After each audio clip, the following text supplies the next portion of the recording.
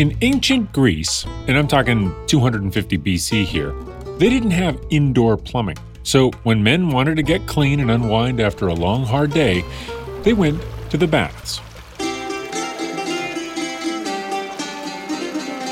Now, there were large pools where multiple men could soak together and smaller tubs for individuals. This story takes place in the Greek city of Syracuse, which technically is on the island of Sicily, which today is part of Italy, but back then it was part of Greece. Anyway, in Syracuse, there lived a man named Archimedes. He was a mathematician and an inventor and a lot of other things. Generally, he was regarded as the smartest guy in town. And that was a blessing, but it was also a curse because, yes, it meant he could solve really complicated problems, but it also meant people were always coming to him and asking him to solve really complicated problems. Archimedes, or Archie, as his friends called him, actually, never mind, I just made that up. He would often go to the baths to relax to try to solve those problems. Now, on one particular day, he had a real puzzler. The king, a guy named Hiero II, had ordered him to solve a mystery. So you see, the king had this new crown. It was this beautiful gold crown, but he was a little paranoid and thought maybe the goldsmith that made it was ripping him off. He suspected that the crown was actually made of silver and just covered with a thin layer of gold. So he told Archimedes to find out if the crown was made of solid gold. That is the puzzle Archimedes was mulling over as he took off his toga and dipped his toes in a lukewarm bath.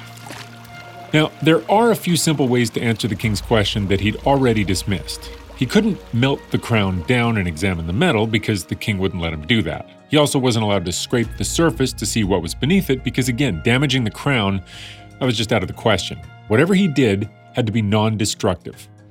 Now, Archimedes already knew that gold was almost twice as dense as silver, and since density is the relationship between mass and volume, he thought maybe he could get an answer to the king's question by calculating both those values for the crown. Now, you could put the crown on a scale to figure out the mass, that part's easy, but how do you figure out the volume of such an odd-shaped object? And let me be clear here, this is not an academic assignment you do for class. When the king tells you have to solve a mystery, you solve it. The penalty for failure is swift, and it's severe. So, with his head swirling in circles, Archimedes climbs into the tub for a soak. And then, a funny thing happens. The attendants had filled the tub right to the brim, so as he lowered himself in, the tub overflowed. Water spilled out over the lip, onto the ground, and not just a little water, quite a bit of water. How much water did I just waste? Archimedes thought. And then it hits him. The amount of water he displaced is exactly equal to his body's volume. Doesn't matter what he weighs. All the water cares about is volume. So he could use a tub of water to measure the volume of the crown. He could lower it into a totally full container of water and then measure how much water flowed out to see exactly what the volume of the crown was. Once he knew both the mass and the volume, he could calculate the density of the crown and figure out if it was made of pure gold or not. He'd done it. He'd found a way to solve the king's dilemma. Archimedes was so excited he jumped out of the tub, sprinted from the baths, down the street, all the way to his house. But in his haste, he forgot to grab his toga back off the hook on the wall.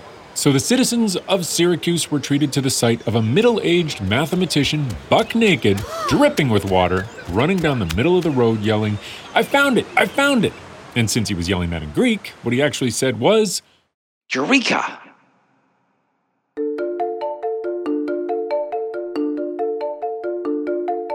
I'm Dan Riskin, and this is Inside the Breakthrough, How Science Comes to Life, where we look at discoveries from the past to better understand our future.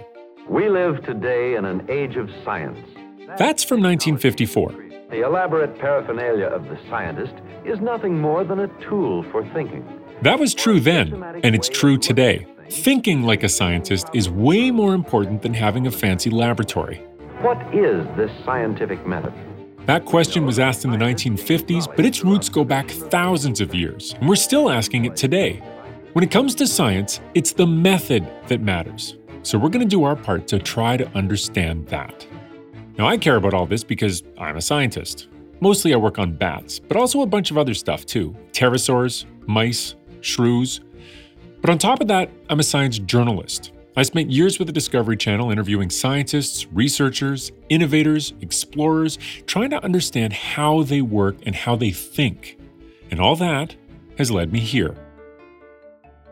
This podcast is produced by SciMar, a research group working toward their own breakthrough in the way we prevent, detect, manage, and treat type 2 diabetes. Instead of focusing on the pancreas, the researchers at SciMar are focused on the liver. In simple terms, they're solving an old problem using a new perspective, just like Archimedes. The story of SciMar and its founder, Dr. Wayne Lott, is a contemporary one. It's still being written, actually, but it's also an ancient one. It's a story as old as the very idea of science. So what we're going to do here is tell that new story using a bunch of old stories. Along the way, we're going to hang out with characters like Archimedes, Galileo, Newton, Einstein, Curie, Fleming, and the duo of Banting and Best. This is Episode 1, Eureka. Dr. Lott's Eureka moment came in 1989, but let's not jump the gun. Let's start with a discovery that happened 60 years before that.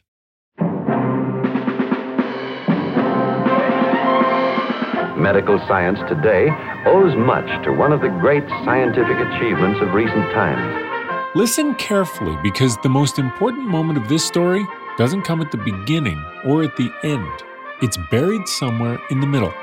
The discovery of a wonder drug now saving thousands of lives. You'll know when we get there, though, I promise, because it's the moment where someone yells, Eureka, or at least something really close to Eureka. You'll see.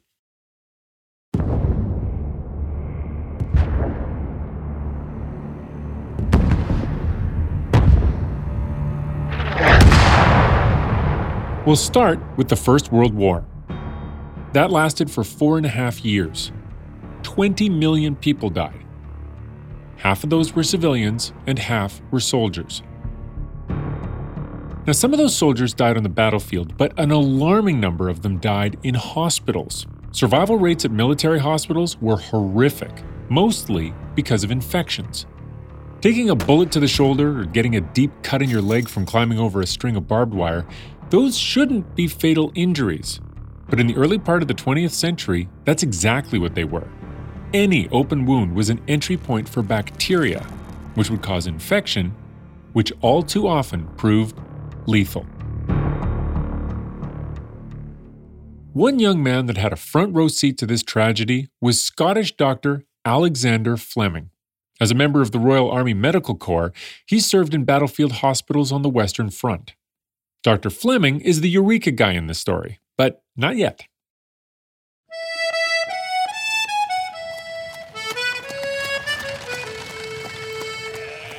Young Alexander was the child of a humble farming family. When he was just 7, his father died. That made their daily life difficult, but thanks to his hard work and keen mind, he received scholarships to attend college and eventually medical school. He was incredibly smart, but not particularly tidy or hygienic. And that sloppiness actually led to what he later described as the greatest discovery of my career, if you'll pardon my terrible Scottish accent. He was doing research at St. Mary's Hospital in London, England, studying bacteria. On one particular day, Alexander showed up for work with a runny nose. Now, he wasn't the kind of guy that would take a day off work just because of a little cold. Let me just say here, if you're sick, please, please, please do not go to the office. No one wants to listen to you sniff and snort and cough. No one wants to spend tomorrow feeling as crappy as you do today. Stay home. Don't be a Fleming. Anyway, on this particular day, let's make an exception. So, a bit of snot drips from Fleming's nostril into a petri dish. He knew right away that sample was contaminated, so he pushed it to the side of his desk and continued working on the rest of his samples. And that's where it sat for the rest of the day, and the rest of the week, and half of the next week. In all that time, numerous colonies of bacteria grew out of the sample in the dish. But there were 2 spots in the dish, exactly where his nose mucus had fallen, that were still completely clear. Fleming had discovered a new enzyme. It was found in nasal mucus, but also in tears and saliva, on skin in hair, on fingernails. It was part of the body's natural bacteria-killing system, and he named it lysozyme. It was an amazing discovery, but it's not the eureka moment he's remembered for. You see, lysozyme had its limits. It was kind of weak. It worked really slowly, and it was most effective against the least harmful types of bacteria. But still, it grabbed the attention of the medical community and boosted his profile. Now, when I say boosted his profile, I'm really overstating it. I mean, this guy's a researcher studying bacteria in a lab. It's not exactly on the front page in a newspaper every day. But still, he had a good life. He got married, he had 2 kids, and in the summer of 1928, a decade after the end of World War I, he awoke on a particularly hot and muggy August day in the city of London and decided to take his family out of the city for a couple of weeks. They headed north to his native Scotland and enjoyed a relaxing holiday by the seaside.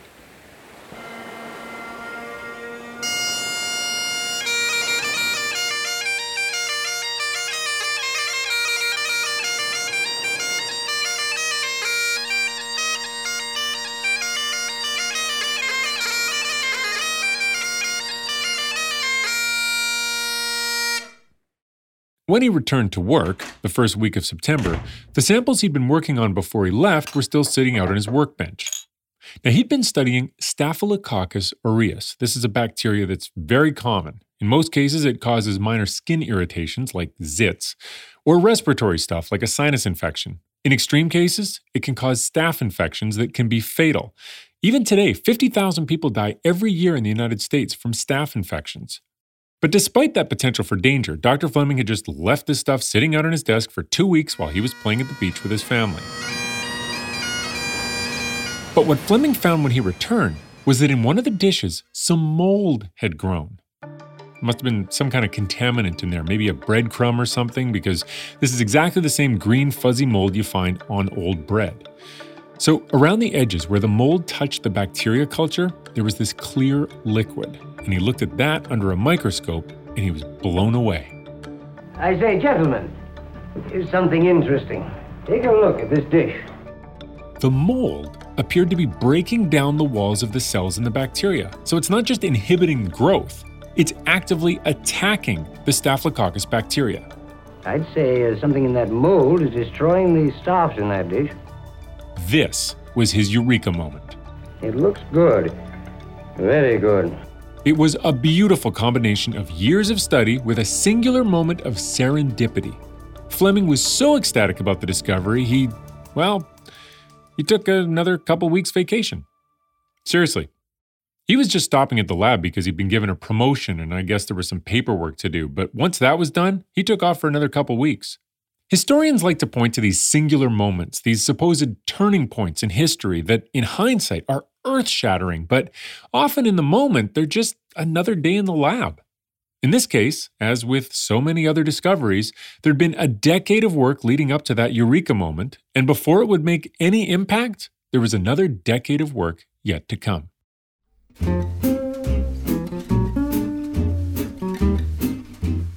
Mold is notoriously slow to grow. I know you're thinking it appears pretty quickly on your bagels, but seriously, to get a usable quantity of this stuff and then separate out the active chemicals, that takes forever. After a year of growing mold and testing it on various bacteria, Fleming named the active chemical penicillin, and he published a paper about the world's first bacteria killer. It was called an antibiotic. The discovery was greeted with a yawn. I mean, in theory, people thought it was interesting, but in practice, you needed so much mold to harvest the active compounds, you'd never be able to do anything real with it. So let's put some dates in context here. Fleming has his eureka moment, 1928. His paper naming penicillin, 1929. But for the next 10 years, this is just a laboratory curiosity. It was used by some chemists to separate out different kinds of bacteria, but using it as medicine? People aren't even thinking about that. In fact, once when a doctor asked him if penicillin could ever be used on patients, Fleming's answer was, "I don't know. It's too unstable. It'd have to be purified, and I can't do that, Captain." I just assume he sounded exactly like Scotty, but I don't know that either. Other people eventually got involved, and in 1941, 13 years post-Eureka, they put penicillin to the test. A police officer by the name of Albert Alexander was in the hospital. He'd scratched his face on a rose bush. The scratch crossed his cheek from the corner of his mouth to just under his left eye, and that scratch got infected. The infection spread, and his face was covered in sores, and one of his eyes had to be removed. It appeared to all involved that Constable Alexander was going to die. Researchers had been testing small doses of penicillin on mice, and the results were promising, but this was a human, and the dose he was going to need was much larger. They considered Albert's dire condition and decided this was the opportunity for a bold experiment. They gave him an intravenous infusion of 160 milligrams of penicillin, and they waited. Within 24 hours, his temperature had dropped, and the infection had begun to heal. He was even able to eat a meal. So they gave him another dose of penicillin, but they didn't have a lot more on hand. So they started collecting the patient's own urine and extracting unprocessed penicillin from the pee and giving that to him again. But even doing that, by the 5th day, they had no more left.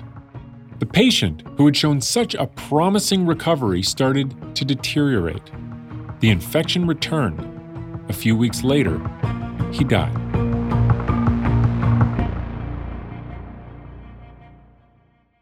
They had shown that penicillin could slow an infection, but the manufacture and storage of penicillin was the insurmountable challenge.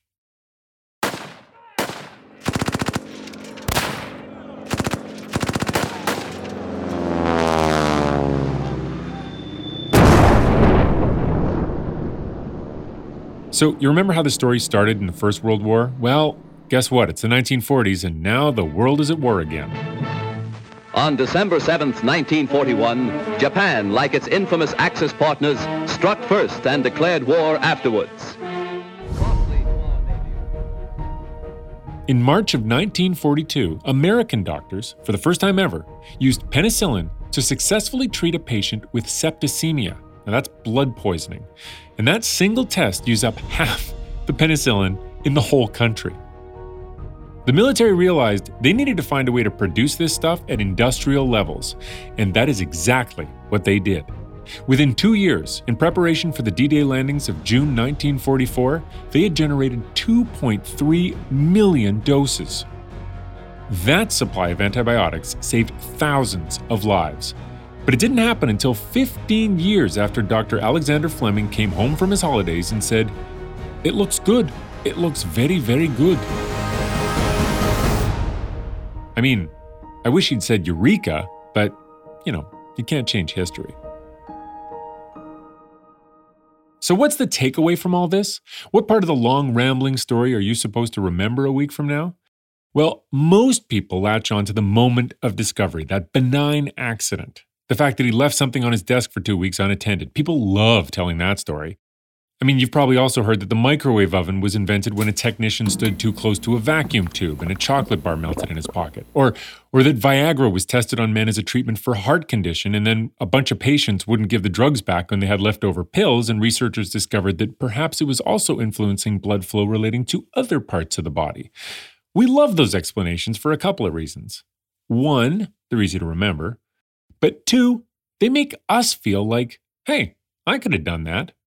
But when we think that way, we're kind of kidding ourselves. The truth is, Eureka moments are in the middle of a long stretch of hard work. Fleming spent years studying bacteria and viruses. That gave him the perspective to see what was really happening in that petri dish.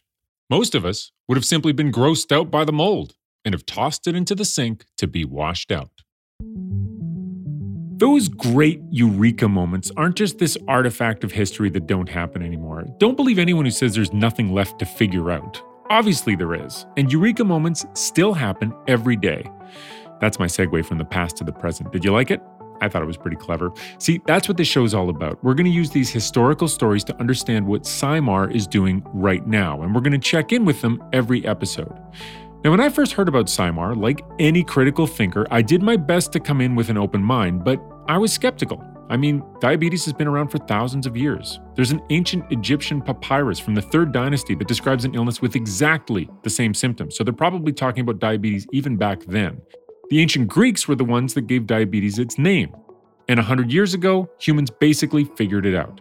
Frederick Banting and Charles Best proved you can treat it with insulin, which is a hormone that comes from the pancreas. Case closed, right?